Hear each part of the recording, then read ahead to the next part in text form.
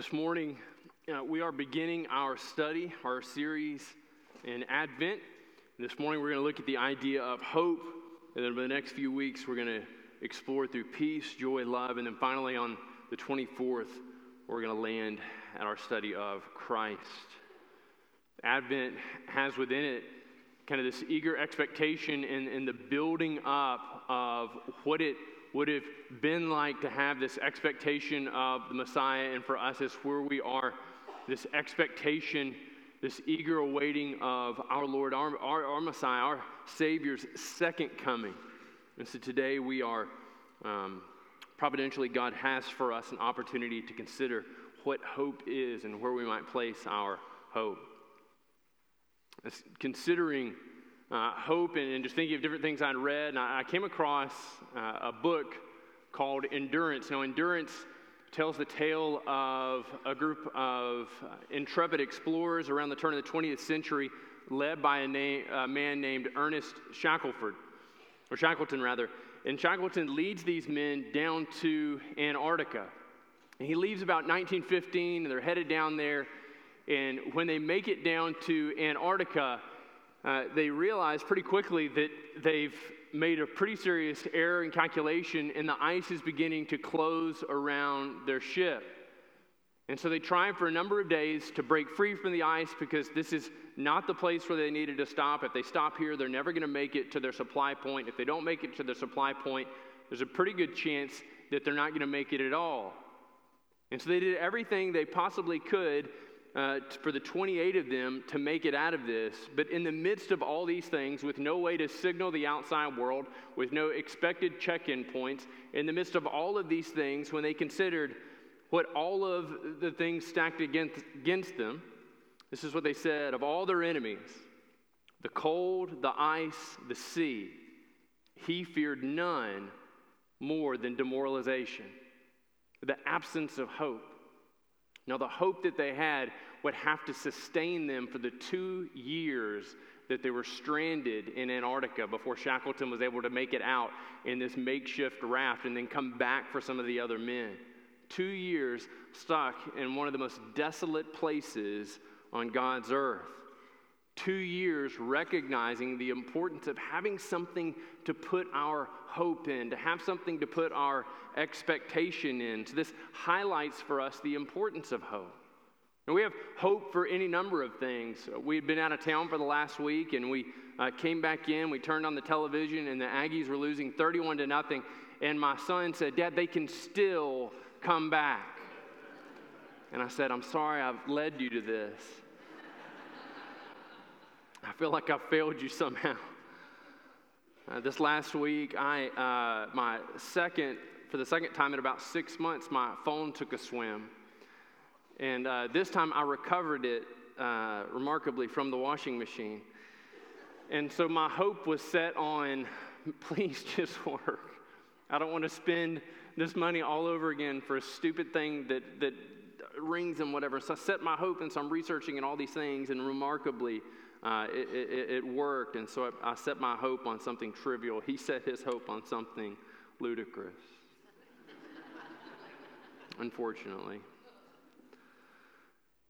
Last Saturday, so a week from yesterday, I get a call that my uncle, my dad's oldest brother, is in ICU. He's in the hospital over in Shreveport. And so I was told that, look, if you want to see him, if you want to be with him before he dies, you need to go talk to him. And so I knew that I'd likely play a role in his funeral, which was yesterday. And so I went over and I had an hour, just the two of us, to sit and to talk with him, to hear his heart and to hear his life experiences and to hear what hope he had and to hear what sorrows he had. And in the midst of this, and in the midst of recognizing that he wasn't going to live a whole lot longer, he had all of his hope pent up. He said, "I just want to go home. I don't want to die in the hospital. I want to go home. I want to be in my son's house. I want to be gathered around family. I don't want to die in the hospital." And as we talked and as we journeyed through this conversation of sorrows and disappointments and difficulties over the course of his life, he knew that he was never leaving that hospital. He knew that he would never once again return to his son's home. But in all these things, he was able to maintain hope. because his hope didn't ultimately rest on getting to go back to his son's house. His hope rested on God and his goodness through the salvation afforded to him and earned him by his son Jesus. He had made his way through the temporary hope and expectation of being able to go back to his hometown and had set his hope on something unfailing, something enduring, something lasting. And that's the hope we need. Not hope just to help us make it through, not hope just to help us suffer through the difficulties, but a hope that endures, a hope that lasts. And I think that we get a picture of this hope in Psalm 33. Within Psalm 33, there are a number of different things communicated. Now, we're not going to go through the whole psalm. We're going to look at the first 5 verses, and we're going to the last 4 or 5 verses. But let me read the first 5 verses for us, and we'll take a look at them. The psalmist writes and says, "Shout for joy in the Lord, O you righteous. Praise befits the upright. Give thanks to the Lord with a lyre. Make melody to him with the harp of 10 strings. Sing to him a new song. Play skillfully on the strings with loud shouts." And so verses 1 through 3 represent the command, the instruction that we're told to abide in. And so should be what we do. This should be kind of the manner of our life. This should be how we exist. This should be the ebb and flow of how we are. Praise the Lord. And he has all these various ways of describing it. He says, shout for joy, that we would be caught up and so overcome with the desire to praise him that it would just echo with shouts.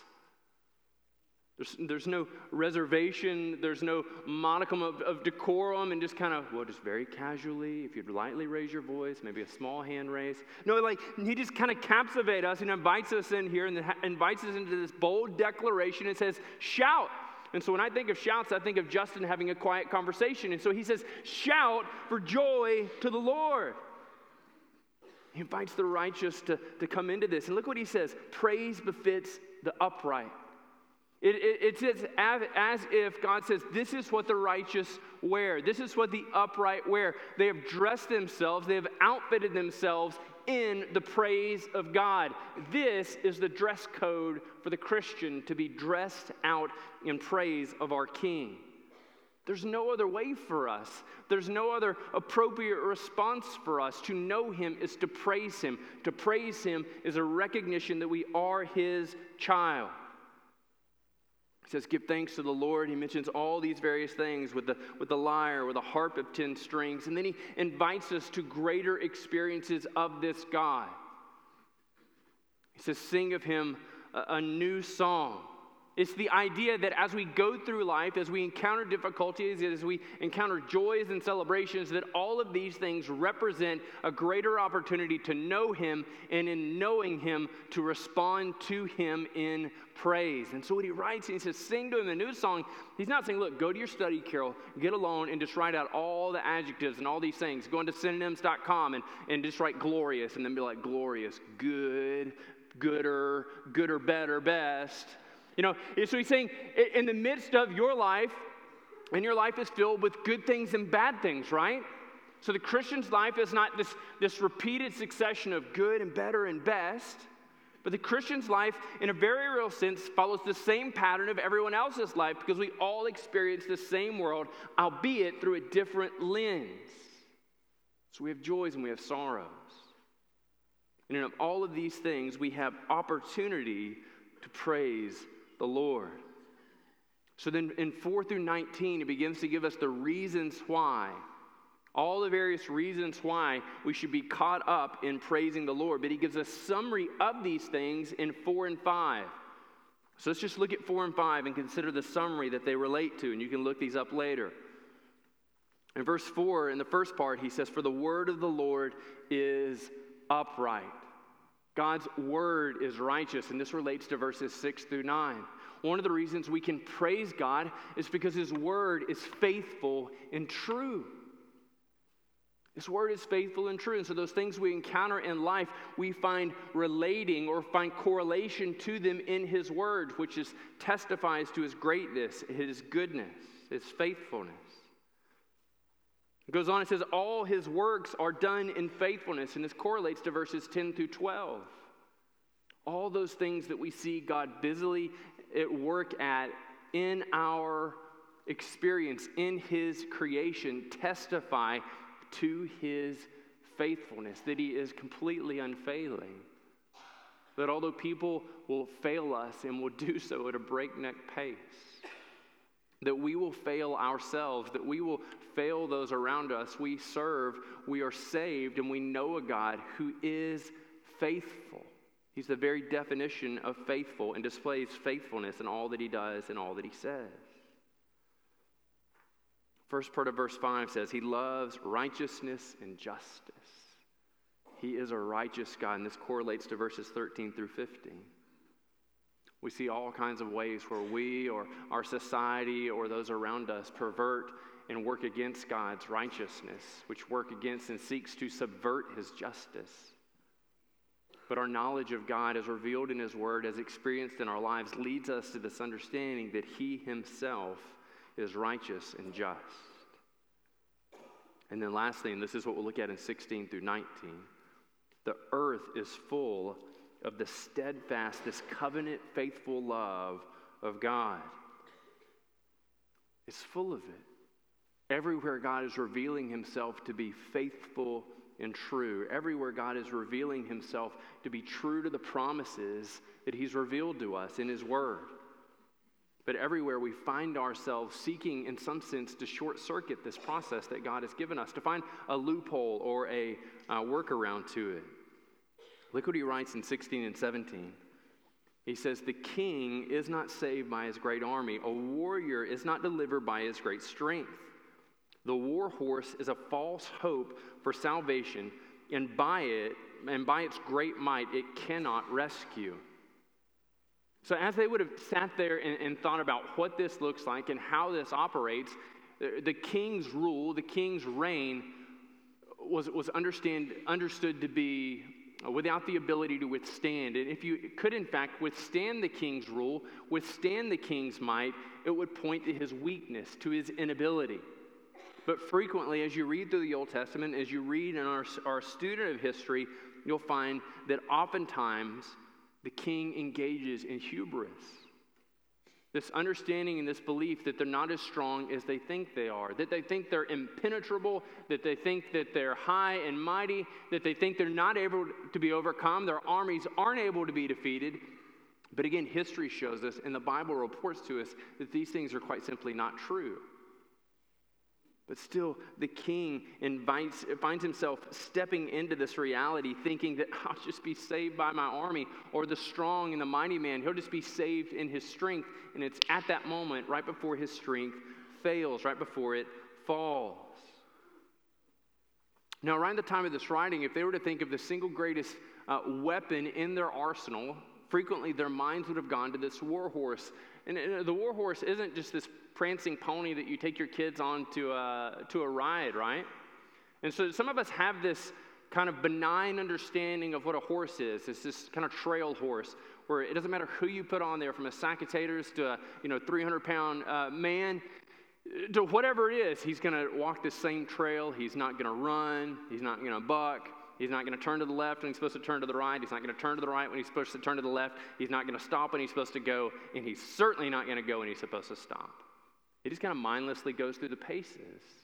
And this is what a lot of our experiences with horses are. But when he writes this idea of the war horse, just think like the horse of hell, like fire coming out of its nostrils, pawing at the ground, biting. I mean, this thing is just fierce and to be feared. And so when he describes this, and they would say, are you afraid of the war horse charging at you? And you're standing there holding this little spear. You'd say, well, I'm not an idiot. Of course I'm scared. Of course I'm afraid of this thing. And he says, this thing will fail. It is no reason to place hope. The war horse is a false hope for salvation. And by its great might, so even though it is strong, even though it is able, it cannot save you. But just think about all the various things that you and I place hope in. Now, certainly if we were to spend here some considerable amount of time, we would find that many of us place hopes in political systems, man, I want to elect somebody that represents my worldview, that's going to make the world how I want it to be. And repeatedly, throughout the course of history, we're confounded when this doesn't work out the way we thought it would. Why? I elected this man, I elected this woman. If I could just be perfectly honest, I'm just really disappointed with how they're serving. And then the next election rolls around and you set your mind, you're like, we're going to elect this man, we're going to elect this woman, and they're going to make the world the way it should be. And they get in office, and then lo and behold, 6-7 months later, you're thinking, they're just not doing what they said they would do. And the same pattern repeats over and over and over again. We are the fool going back to eat the vomit we spit up. We believe in this, and we think that this thing will affect our ultimate hope. And it won't, regardless of who's elected. And in this understanding, we misunderstand the sovereignty of God and his movement in this, that he is sovereignly in control of all. And in so much as he's that, we have hope. Not in a political system, not in an elected official, but we have ultimate, unassailable hope in a God who does not fail. Not a politician who will say something to get elected and then thank you for your vote and do whatever they wanted to do in the first place.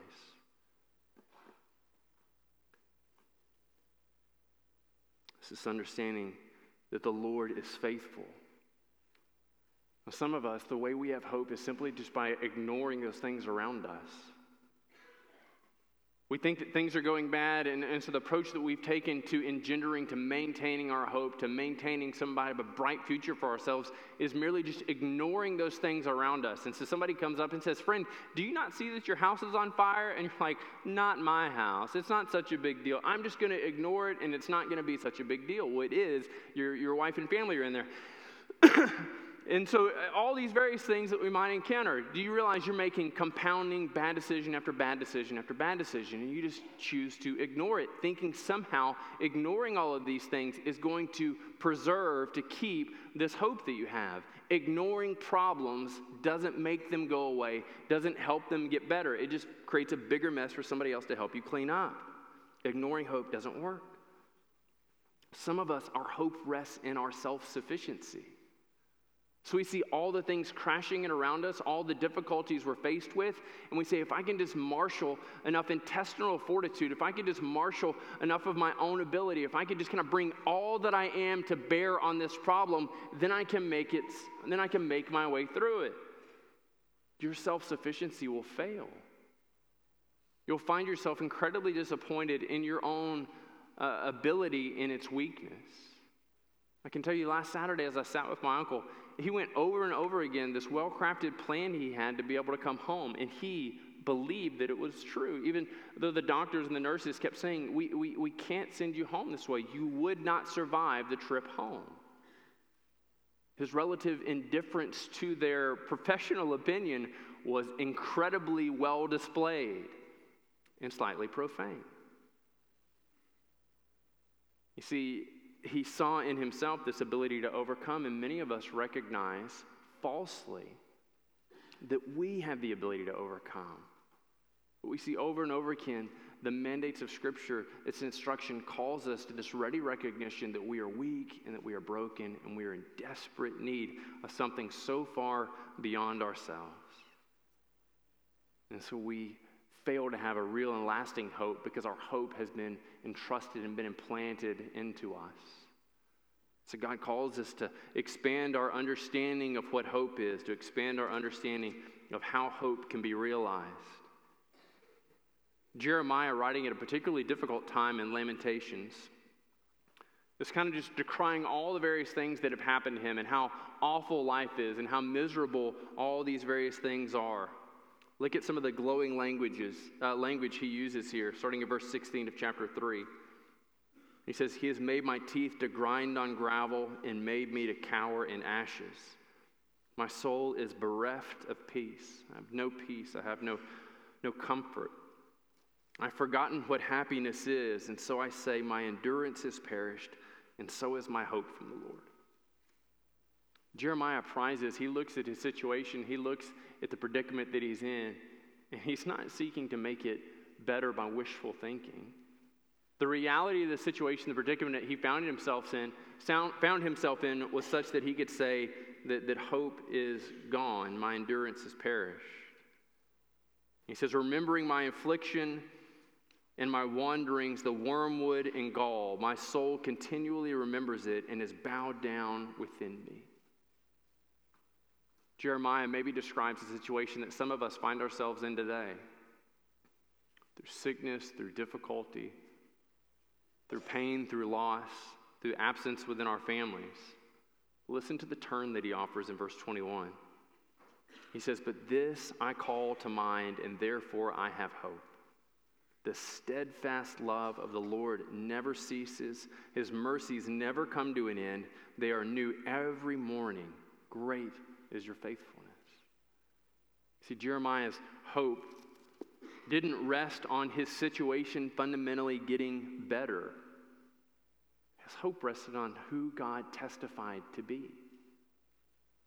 If your hope in any situation rests on coming out the other side of it unscathed,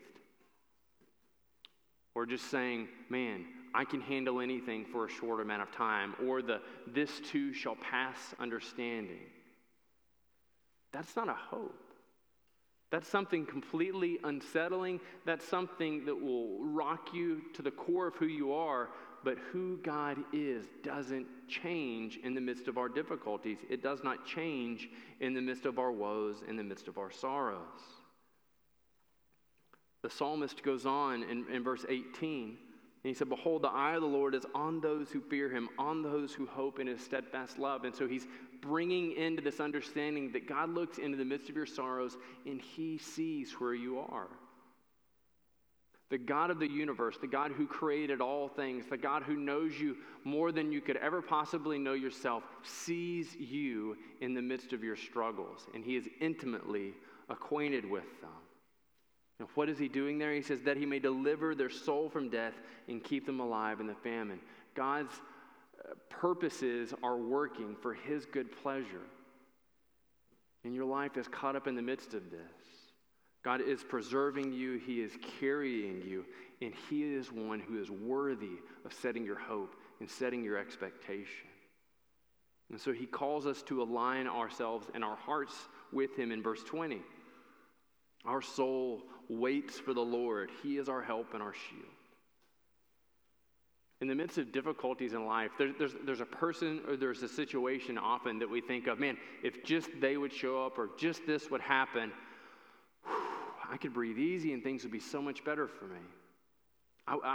If I could just make it through this, if so-and-so would just spell me some relief, if I could just get this raised, then I wouldn't have to worry about the financial burden that I'm in.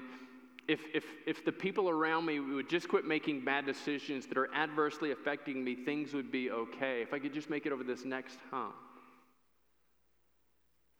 But what does he call us to? He calls us on to the patient, eager expectation of God's deliverance. And for the Christian, that doesn't look like overcoming the difficulty that you're currently experiencing. For the Christian, that looks like greater faithfulness in entrusting ourselves in increasing measure to the Lord. Our soul waits for the Lord. It's a difficult thing to internalize. I've always found that truths like this are much easier to anticipate in the good days of life and in the abstractions on paper than they are to experience in the incredible difficulties of losing a family member, of suffering sickness, of suffering loss. But it's our experience of them in the abstraction and in his word that prepares our hearts to journey through the valleys of desperation. So our soul waits for the Lord. Verse 21, why? Because our heart is glad in him because we trust his holy name. In the midst of the suffering and sorrow of your life, there is gladness to be had in fellowship with God. Some of the reasons we as Christians suffer so much is because in the midst of our sufferings and our difficulties, we place our hopes in the same places that our lost friends and family do. And it's back to the same cycle of I can muddle through, I can make it through, this too shall pass. This too shall pass. For the Christian, there is able to be had gladness in the midst of sorrow because we recognize that all sorrow is purposed and God is carrying us in the midst of this. And sometimes our sorrow will break us. It'll break the people closest to us. And it's this incredibly difficult notion to wrap our minds around. And I don't think we can ever perfect this understanding and this knowledge that God is loving in the midst of our sorrow, that he is loving us in the midst of our difficulty. So he calls us to this prayer as he concludes the psalm. It says, "Let your steadfast love, O Lord, be upon us, even as we hope in you." Our prayer and our experience leads us to this understanding that we are insufficient on our own. We have no great cause of hope for ourselves, and no one should put their great hope in us. But we serve a God who is able to sustain our hope because he himself is our hope. Matthew, quoting from the prophet Isaiah in Matthew chapter 12, verses 18 through 21, said this of Jesus. He said, "Behold my servant whom I have chosen, my beloved with whom my soul is well pleased. I will put my spirit upon him, and he will proclaim justice to the Gentiles. He will not quarrel or cry aloud, nor will anyone hear his voice in the streets. A bruised reed he will not break, a smoldering wick he will not quench, until he brings justice to victory. And in his name, the nations will hope." The eager hope of expectation finds the realization in Jesus. Today, there is cause for rejoicing. Today, there is cause for hope in Christ and in Christ alone. John writes to a community wrangling and really struggling with the idea of how do I get rid of sin and what does this look like in the life of the Christian? And in 1 John 2, 1 and 2, he says, "My little children, I'm writing these things to you so that you may not sin. But if anyone does sin, we have an advocate with the Father, Jesus Christ the righteous." Today, where you are, struggling in the midst of your difficulties, and some of us are there on the basis of our sin. We are suffering the consequences of our sin in active rebellion and active disbelief against a holy God. And there's good news for you. You are able to take hope in the fact that you have a mighty advocate. You have one that stands in the presence of God and who openly advocates for you, goes to the Father on your behalf. In the midst of our sin, he says, don't look at their sin, see me, see my atoning work. As John goes on, he's speaking of Jesus and says, he is the atoning sacrifice. He is the propitiation for our sins. And not only ours, but also for the whole world. And there is a hope that endures. There is a hope for today, a hope for tomorrow, and for all days. And that hope is found in the person of Jesus. Would you pray with me?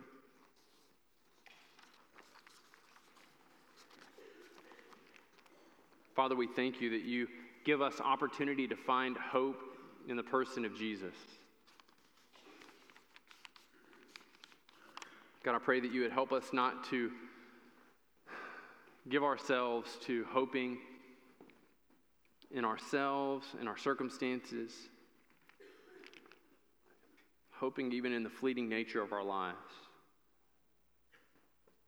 We whose lives are but a mist and a vapor, we're able to place our hope and trust in Christ, the rock, the steadfast one. So God, I pray that you would guide us as we take the supper together.